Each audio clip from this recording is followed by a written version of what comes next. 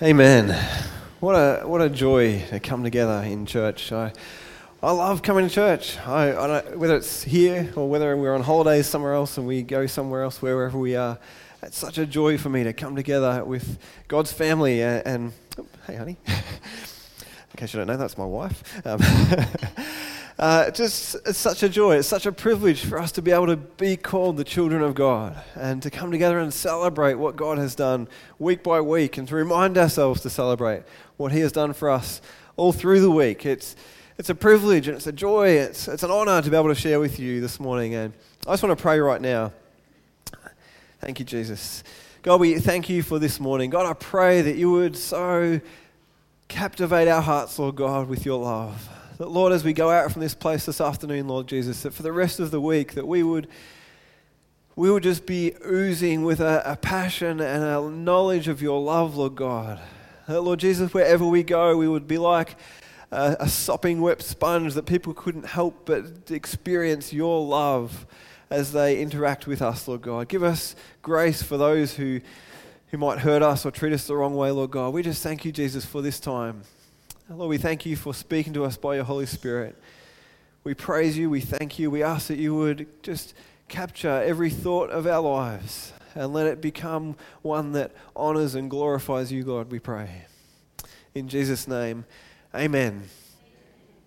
Well, a couple of weeks ago I shared a story about what one of the youth had shared with me about a story that had a conversation with one of their friends about why Jesus didn't throw the stone at the woman who committed adultery. And Jesus said how, let the person without sin cast the first stone. And this person was saying, so Jesus must have been guilty because he didn't throw the first stone.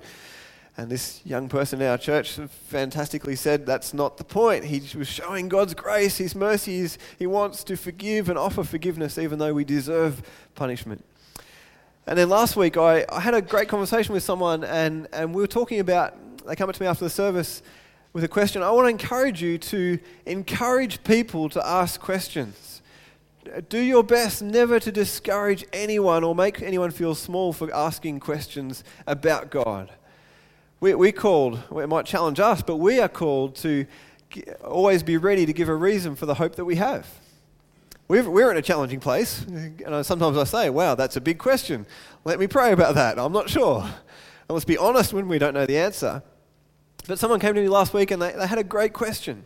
And it was, Andrew, why did Jesus have to die? And to be honest, I didn't answer the question straight away because I thought I'm not totally sure I'm getting the context that they're asking and the way that they're actually meaning in this. And I encourage you to do the same when someone asks you a question. Try and understand the question before you just spill out everything you know. We can be guilty of that at times. But I just tried to listen and understand the question of why did Jesus have to die? And this person, rightfully so, was thinking, well, Jesus died. And the thought was, what did Jesus do that meant that he had to die? Well, in other words, what was the reason? Why was this the consequence? What was this the consequence of? Did Jesus do something that meant he had to die?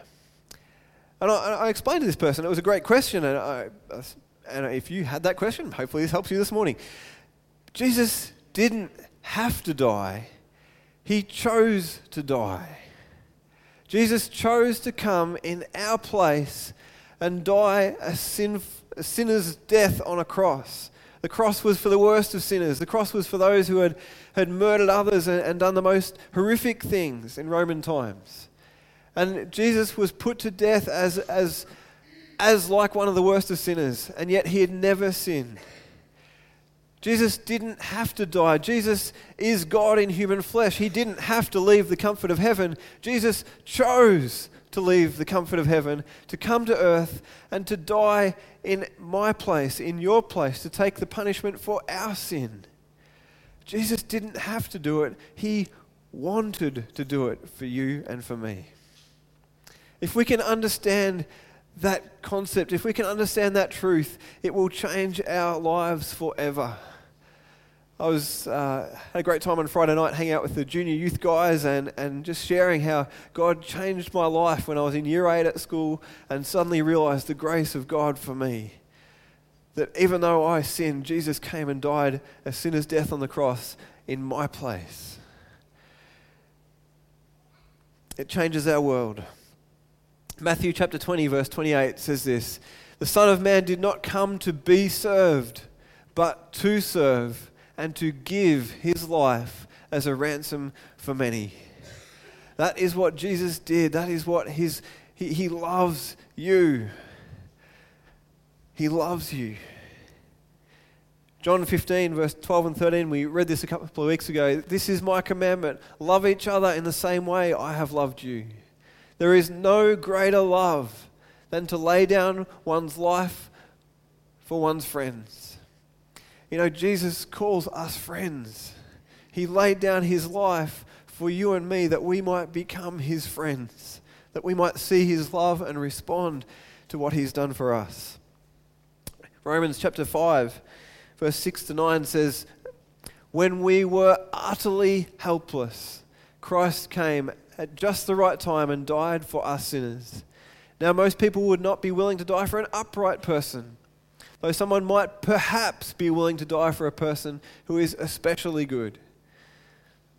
But God showed his great love for us by sending Christ to die for us while we were still sinners. And since we have been made right in God's sight by the blood of Christ," not by what you did to try and please God last week, by the blood of Christ, "he will certainly save us from God's condemnation." This is the gospel. This is the good news of the Bible. This is the message the church has to proclaim to the world, and that's what we're here on this earth to do as his hands and feet, as his body, the church. We are called to proclaim this message, to tell people that Jesus came because God loves you, so that you wouldn't have to be separated from him forever. Jesus gave his life for us.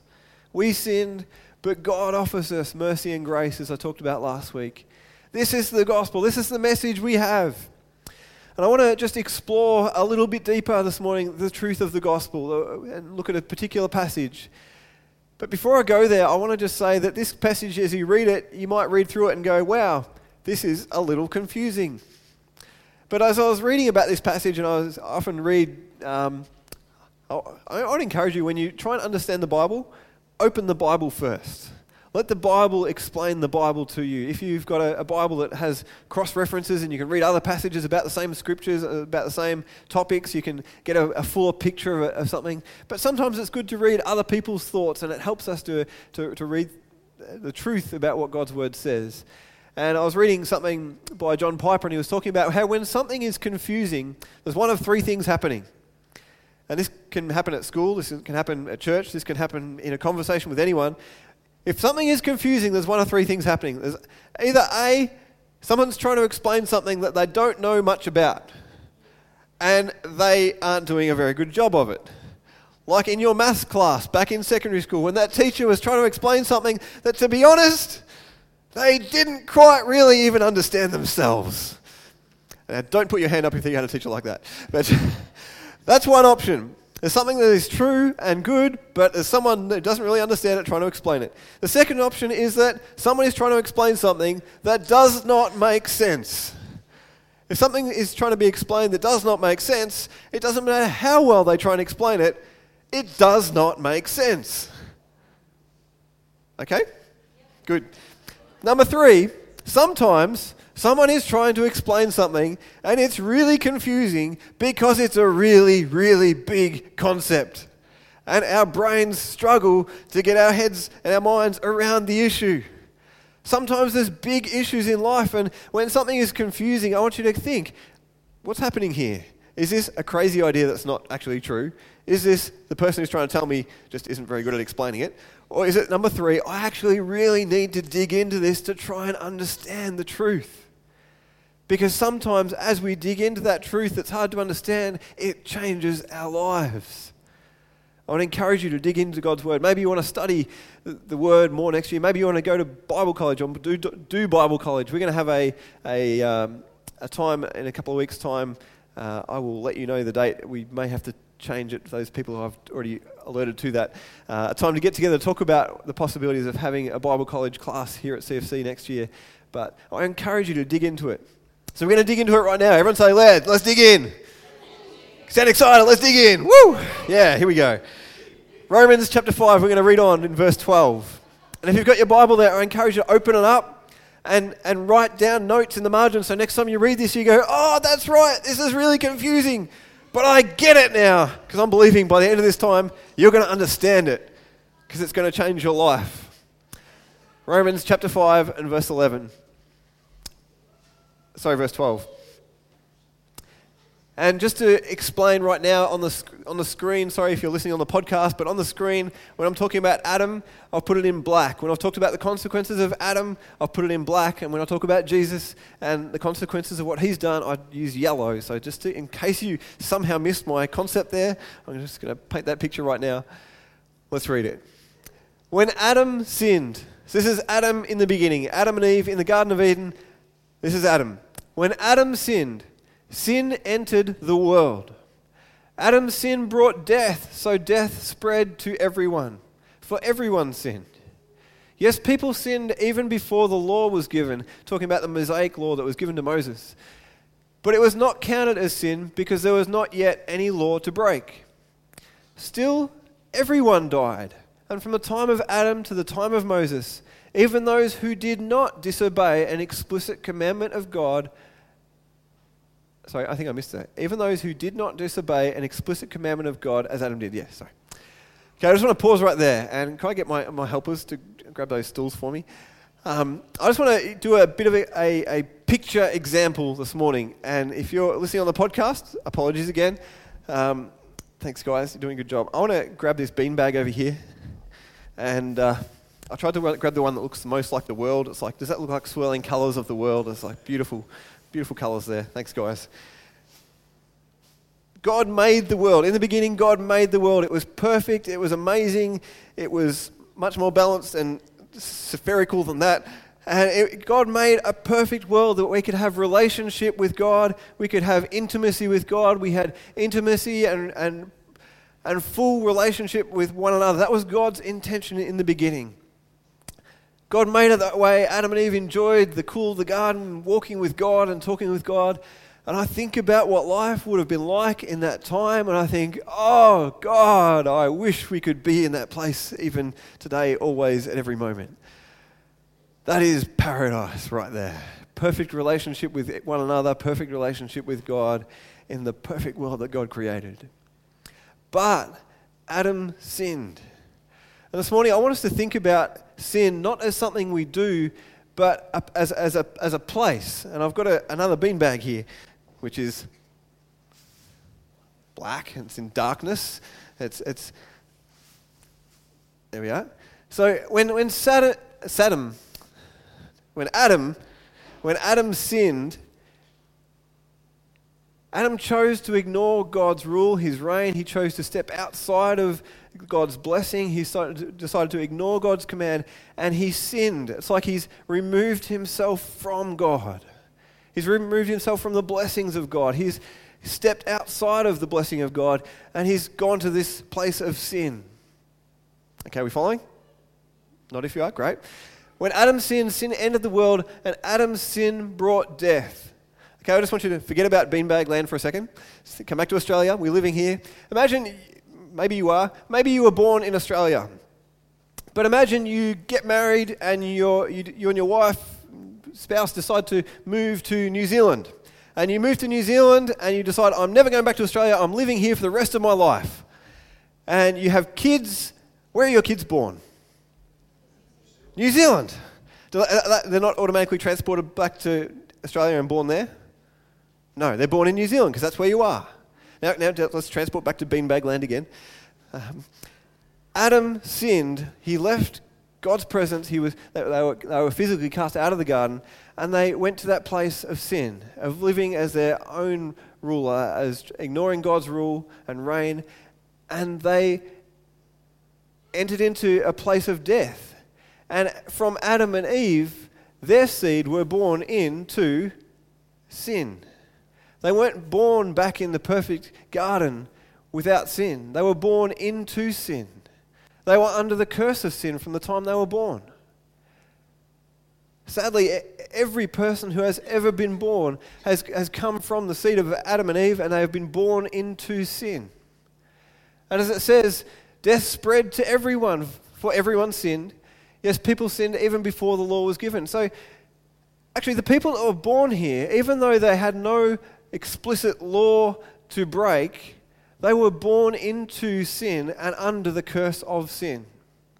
Now, the reality is every one of us has sinned. We all ignore God's command. We all break his rule. And Romans 1 tells us in our hearts we all instinctively know God's law, even if there was no written law. So we are all sinners. But we die and we live under the curse of sin because we were born into sin. We all do sin, but we were under sin, if we could ever have not sinned, anyway. But we can't not sin because we're born into it. It's our nature, sadly. It says, so even though there was no law to break, yes, people sinned even before the law was given, but it was not counted as sin because there was no law to break. Still, everyone died from the time of Adam to the time of Moses, even though they did not disobey an explicit commandment of God. They were born into sin. We are born into sin. We're under the curse of sin, and we all die. We all are separated from God because of sin.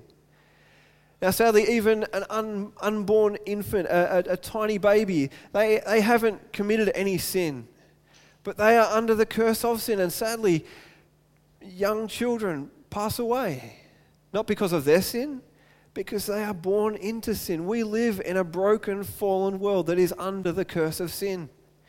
People ask, why does suffering happen? Because we stepped out of God's good and perfect place. We became under the curse of sin, and we all struggle with that because of Adam's sin. Now, in reality, if he hadn't sinned, you and I would have done it anyway, and we would have ended up here. But we are all under the curse of sin. Let's keep reading. Hopefully it's making sense. Now, Adam is a symbol, a representation of Christ who is yet to come. Now, just pause for a moment. That sounds crazy. Adam is a symbol of Christ. Adam sinned and took us from God's presence over here into this world of sin. That's horrible. It's like, it's confusing almost to think about that concept, to say that Adam is a representation of Christ.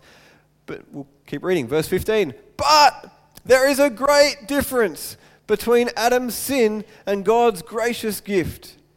For the sin of this one man, Adam, brought death to many. We are all born into this place.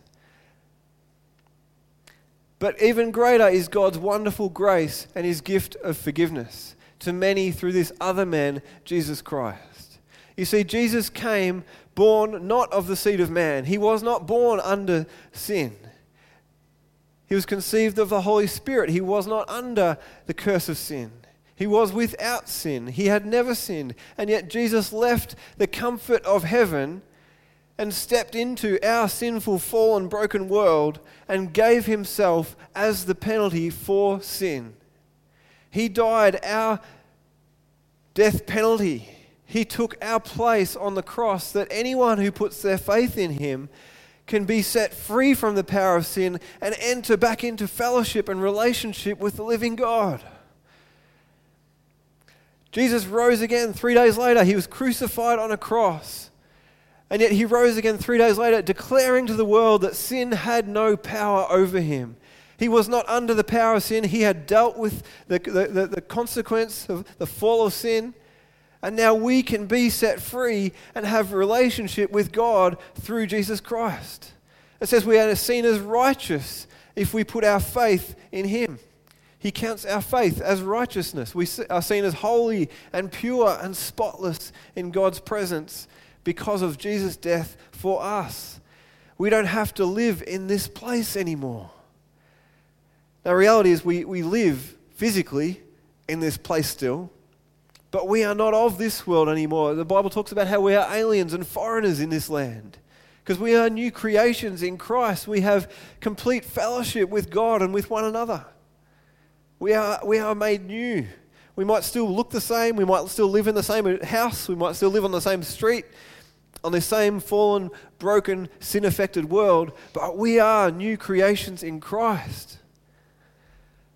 Wow! Let's keep reading. And the result of God's gracious gift through Jesus is very different from the result of that one man's sin. For Adam's sin led to a condemnation, but God's free gift leads to us being made right with God, even though we are guilty of many sins. We deserve to be in this place. But He has taken us out of that place and gives us right standing with God so that we can have a relationship with Him for eternity. And in reality, our physical bodies die, but in Christ there is no death. Our physical bodies die, but our spirit lives on with Him for eternity. We don't have to face death, because even in death we have life.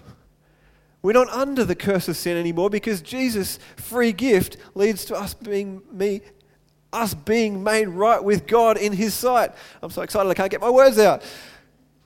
We were guilty, but He has made us right.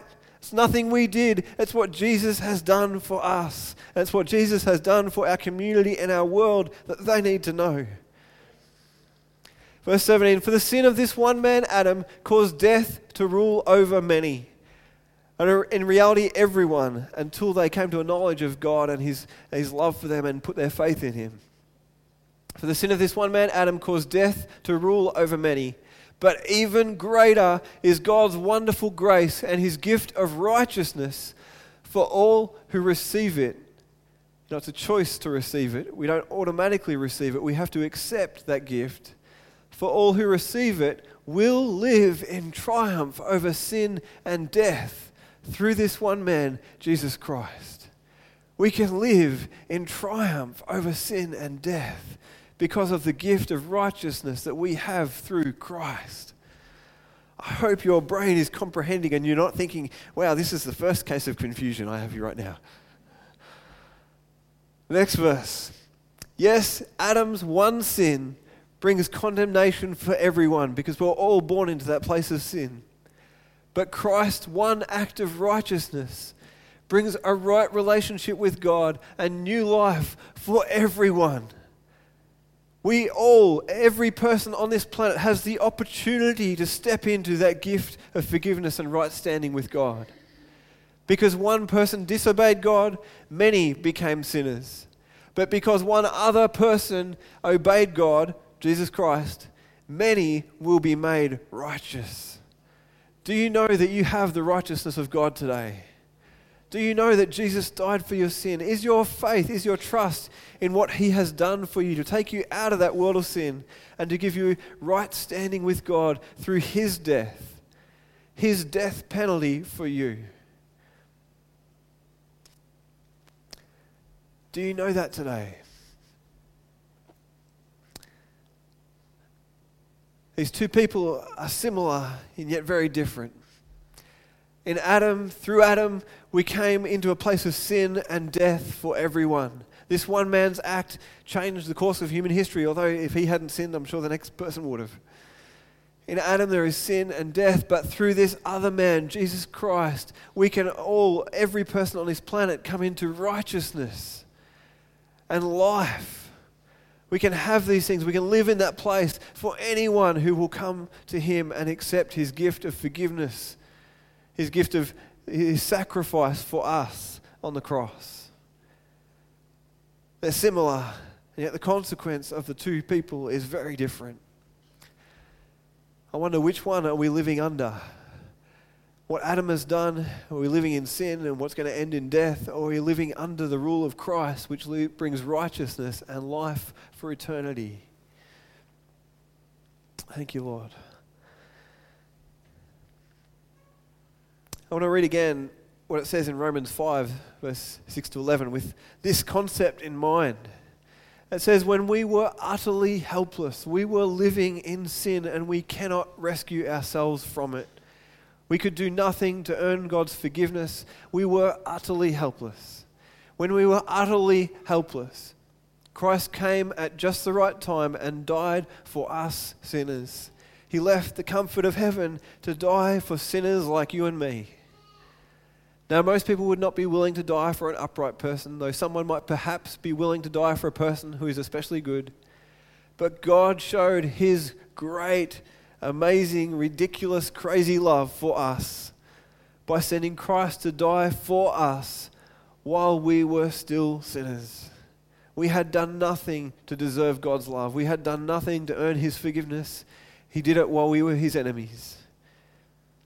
And since, verse 9, and since we have been made right in God's sight by the blood of Christ, he will certainly save us from God's condemnation. For since our friendship with God, our relationship with God was restored by the death of his Son while we were still his enemies, we will certainly be saved through the life of his Son. As we try and live as children of God, as we try and live our lives in the honor of God, we will certainly be saved. You will not lose your salvation if you stumble and fall at times. It was his blood, it was his sacrifice that saves us from our sin, saves us from the consequence of our sin. Verse 11, so now we can rejoice in our wonderful new relationship with God because our Lord Jesus Christ has made us friends of God. We don't have to live in this place of separation from God anymore. We can live, even though we're still in this same earth that's affected by sin and there's pain and hurt and suffering, we don't have to live in that place of separation from God. We can know that his love is for us. Every day we can know that. You know, we don't come to church every week to be reminded that we're sinners. I think we can remind ourselves of that pretty well every day. Our struggle is not to say, oh wow, I realize I need forgiveness. In this life, we struggle with the fact that what Jesus has done is enough. I think so often we forget what God has done is enough. And we come to church every week to rejoice and celebrate and praise God for what he has done for us already. I come to church with excitement every week because we're not doing anything that gets our salvation. We're praising God because he's already given us salvation. We come to church not to remind each other that we're sinners, but we're saved by grace. And that we have a message that is for the saving of all people. Every person is loved by God. Every person God is calling and drawing and wants them to know that they can escape the consequences of sin and death.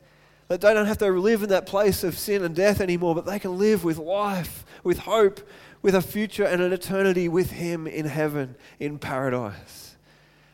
I can't imagine what heaven is going to be like. But I think imagine your greatest concept of what heaven could be like, and I'm sure it's 10 times greater. I don't know if there's going to be bikes in heaven. I'm a little bit sad about that, but I'm sure there's going to be something better. In fact, I thought maybe heaven would be like one great beach, and yet I believe there's no ocean in heaven. And I'm thinking, well, there must be something 100 times greater. Anyway, heaven is going to be awesome. Our hope is in Christ. As we come to church every Sunday, we take communion. I know a lot of churches don't take communion every Sunday, but we take communion every Sunday because we never want to forget that our hope is because of Jesus' death for us. It's because of his sacrifice that we have any hope in this life or the life to come. The central aspect of our worship has got to be about what Jesus has done through the cross. We have no hope apart from his sacrifice for us, through his shed blood for us through the cross. Without that, we were separated and cut off from him. But God has made a way through Jesus Christ. Our hope is in him and in him alone. I want to read 2 last scriptures this morning.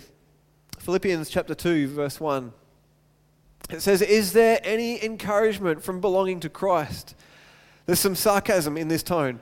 Is there any encouragement from belonging to Christ? Any comfort from his love? Any fellowship together in the Spirit? Are your hearts tender and compassionate? It's like, absolutely! Are you crazy? There is so much encouragement in Christ. If you belong to Christ, we have nothing to fear. What greater encouragement could we ever have than to know that God is for us and not against us? Is there any comfort from his love? Absolutely! No matter what you face in this life, you know God's love and his comfort is yours. That nothing can separate you from his love. Absolutely there is comfort in his love. Any fellowship together in his Spirit? I probably wouldn't know any of you if it wasn't for Jesus. Praise be to God, I could know you and I can call you my brother and sister in Christ. There's fellowship together. We are united as one people, one body in Christ because of Jesus. Are our hearts tender and compassionate? God help it to be so.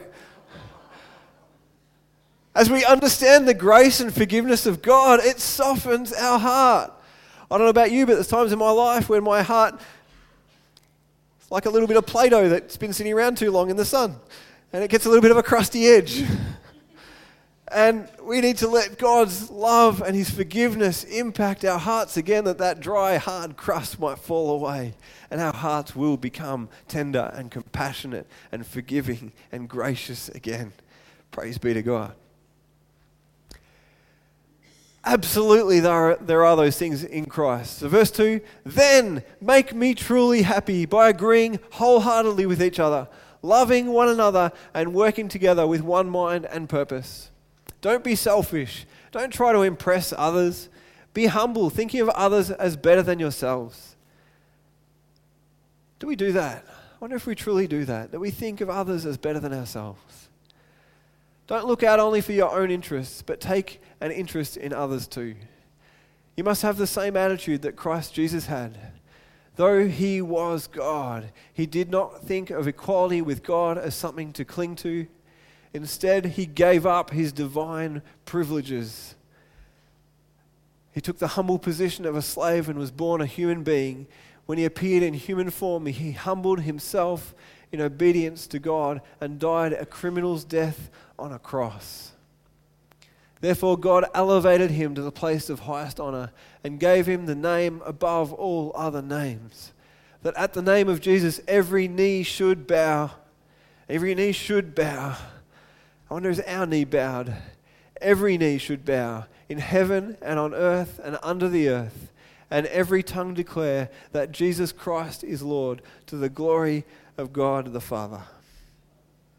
God help us to have the same attitude as Christ, day by day, moment by moment. God help us to have that same attitude as Christ. I think of Jesus, he knew who He was, and God wants us to know who we are in Christ, that we are not under sin and death anymore. We don't have to try and impress anyone. We don't try and have to earn our forgiveness. We are saved by the blood of Jesus. We need to know who we are in Christ, but then also to give ourselves for others. Jesus laid down His life for us. And God is calling us to lay down our lives for those around us. You know, maybe some of them still call you enemies, but God wants to call them friends. God wants us to offer love to those who don't offer love to us. To know who we are in Christ, but not to hold on to that and say, I'm a child of God. You should treat me like one. I'm a son of the living King. You got to treat me like a prince. Bring on the food. No, but to lay down our lives, to not cling to who we are in Christ and demand what people treat us the way we should be treated, but to lay down our life as a living sacrifice so that others might know the hope that we have in Christ as well. God help us. When I was up at the Gathering conference up in Gold Coast a little earlier this year, and it was a gathering of people in business leaders and church leaders and people from all different kinds of walks of life. I remember someone sharing their definition of living in God's purpose for us. And I thought it was a good little takeaway. You can think of it what you want, but I was talking about our greatest purpose in life is where our deepest, our greatest joy intersects with our world's deepest needs. Where your deepest joy and the world's deepest needs intersect is where you find your purpose in life. God wants us to know who we are. He wants us to know how He's created us and the gifts that we have, the person we are, the things we love doing. And we don't have to deny that. We don't have to walk away from that. But don't just do it for your own joy. Look for the way that in your deepest joy, how can you use that joy to bring the greatest blessing to the world's deepest need. You know, I love being a school chaplain one day a week in one of the schools in Colac here at Colac West, and I spend a lot of time cutting out clocks and running bike ed groups, which is really fun too. I get to combine my deepest joys. It's fantastic. But I want to not just be there as someone who helps people. I want my deepest joy to intersect their deepest need. I wonder, what do you do day by day? What is the place you're in? Who are you? What are the things you do? And how can what you do in life intersect with our world's deepest need, which is a knowledge of His love for us, of God's love for us? How can you, as a hairdresser, a plumber, a plasterer, a teacher, a scientist, whatever you do, how can what you do intersect with our world's deepest needs? Maybe you only see one person in your week, most weeks. That narrows it down, doesn't it? Or maybe there's an opportunity to go and meet another person. Where is God leading you to let your deepest joy, whatever you do in life, intersect with our world's deepest needs? You can think about that some more. We've talked the last three or more months about discipleship. And a couple of weeks ago I shared about some of the things that God's put on my heart, and I believe God's stirring in us as a church about outreaching to other places and potentially doing some church plants in other locations. I want to say thank you to all those who've given feedback on some of those thoughts, and for those who are putting up your hand and saying, I want to be a part of this and go and see this happen. Because you know what? It takes us knowing who we are in Christ, knowing what Jesus has done for us, but then giving of ourselves to see these things happen. I talked a couple of weeks ago about the possibility of starting a Christian school here in Colac, and I still say that with fear and trembling because I see that as a huge, huge project.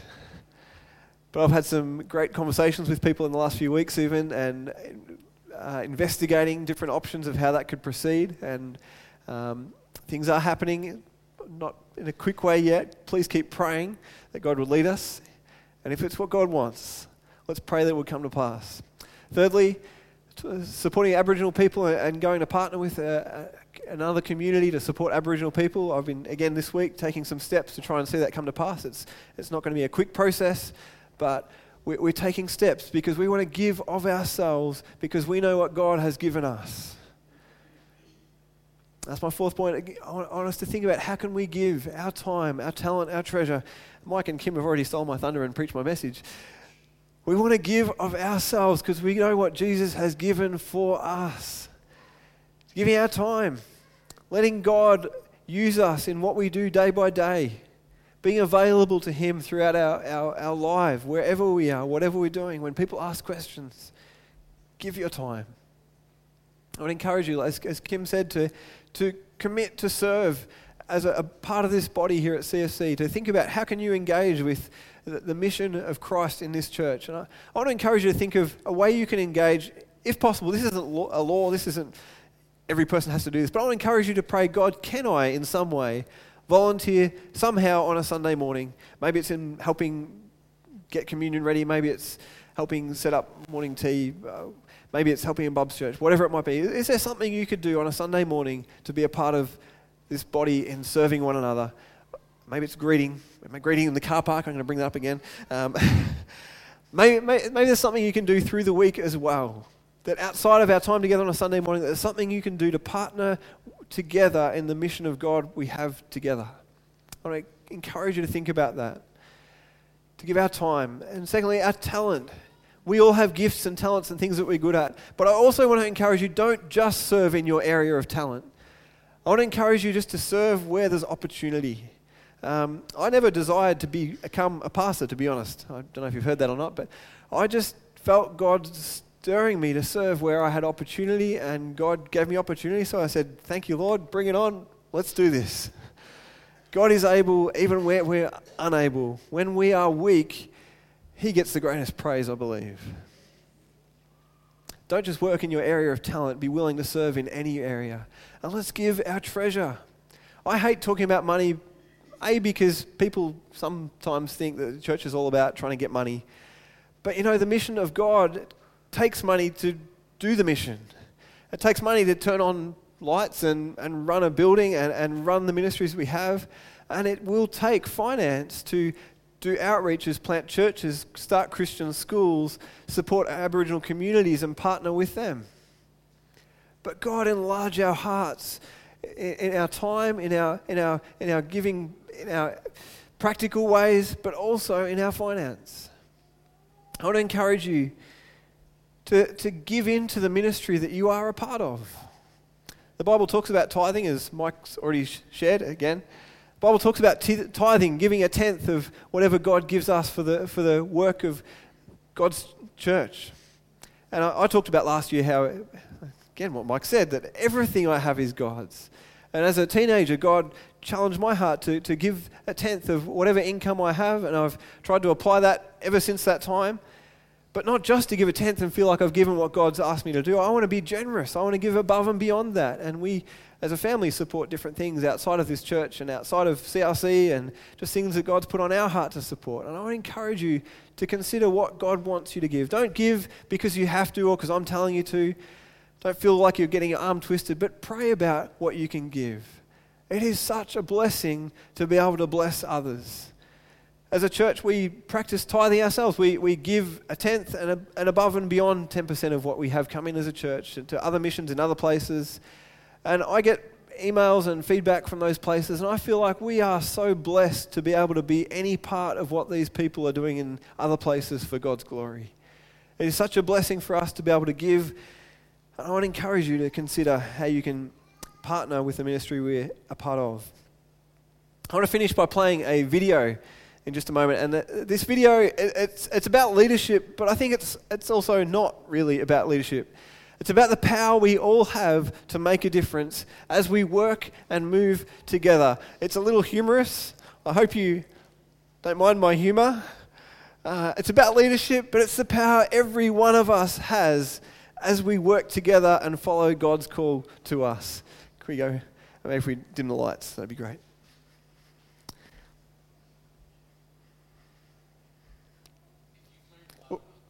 And making a movement, then let's watch a movement happen, start to finish in So can we under just go back 3 to the minutes start? Because I think it's and important people dissect hear that some first little bit. lessons. First, of course, a leader needs the guts to stand You'll be over the alone shock and factor look. and be able to listen this time. If you've learned a lot about leadership and making a movement, then let's watch a movement happen, start to finish in under 3 minutes and dissect some lessons. First, of course, a leader needs the guts to stand alone and look ridiculous. But what he's doing is so simple, it's almost instructional. This is key. You must be easy to follow. Now here comes the first follower with a crucial role. He publicly shows everyone else how to follow. Notice how the leader embraces him as an equal. So it's not about the leader anymore. It's about them, plural. Notice how he's calling to his friends to join in. So it takes guts to be a first follower. You stand out and you brave ridicule yourself. Being a first follower is an underappreciated form of leadership. The first follower transforms a lone nut into a leader. If the leader is the flint, the first follower is the spark that really makes the fire. Now here's the second follower. This is a turning point. It's proof the first has done well. Now it's not a lone nut and it's not 2 nuts. 3 is a crowd and a crowd is news. A movement must be public. Make sure outsiders see more than just the leader. Everyone needs to see the followers because new followers emulate followers, not the leader. Now here come 2 more people, then 3 more immediately. Now we've got momentum. This is the tipping point, and now we have a movement. As more people jump in, it's no longer risky. If they were on the fence before, there's no reason not to join in now. They won't stand out, they won't be ridiculed, and they will be part of the in crowd if they hurry. And over the next minute you'll see the rest who prefer to stay part of the crowd, because eventually they'd be ridiculed for not joining. And ladies and gentlemen, that is how a movement is made. So let's recap what we've learned. If you are a version of the shirtless dancing guy, all alone, remember the importance of nurturing your first few followers as equals, making everything clearly about the movement, not you. Be public, be easy to follow. But the biggest lesson here, did you catch it? Leadership is over-glorified. Yes, it started with the shirtless guy, and he'll get all the credit, but you saw what really happened. It was the first follower that transformed a lone nut into a leader. There's no movement without the first follower. See, we're told that we all need to be leaders, but that would be really ineffective. The best way to make a movement, if you really care, is to courageously follow and show others how to follow. When you find a lone nut doing something great, have the guts to be the first person to stand up and join in.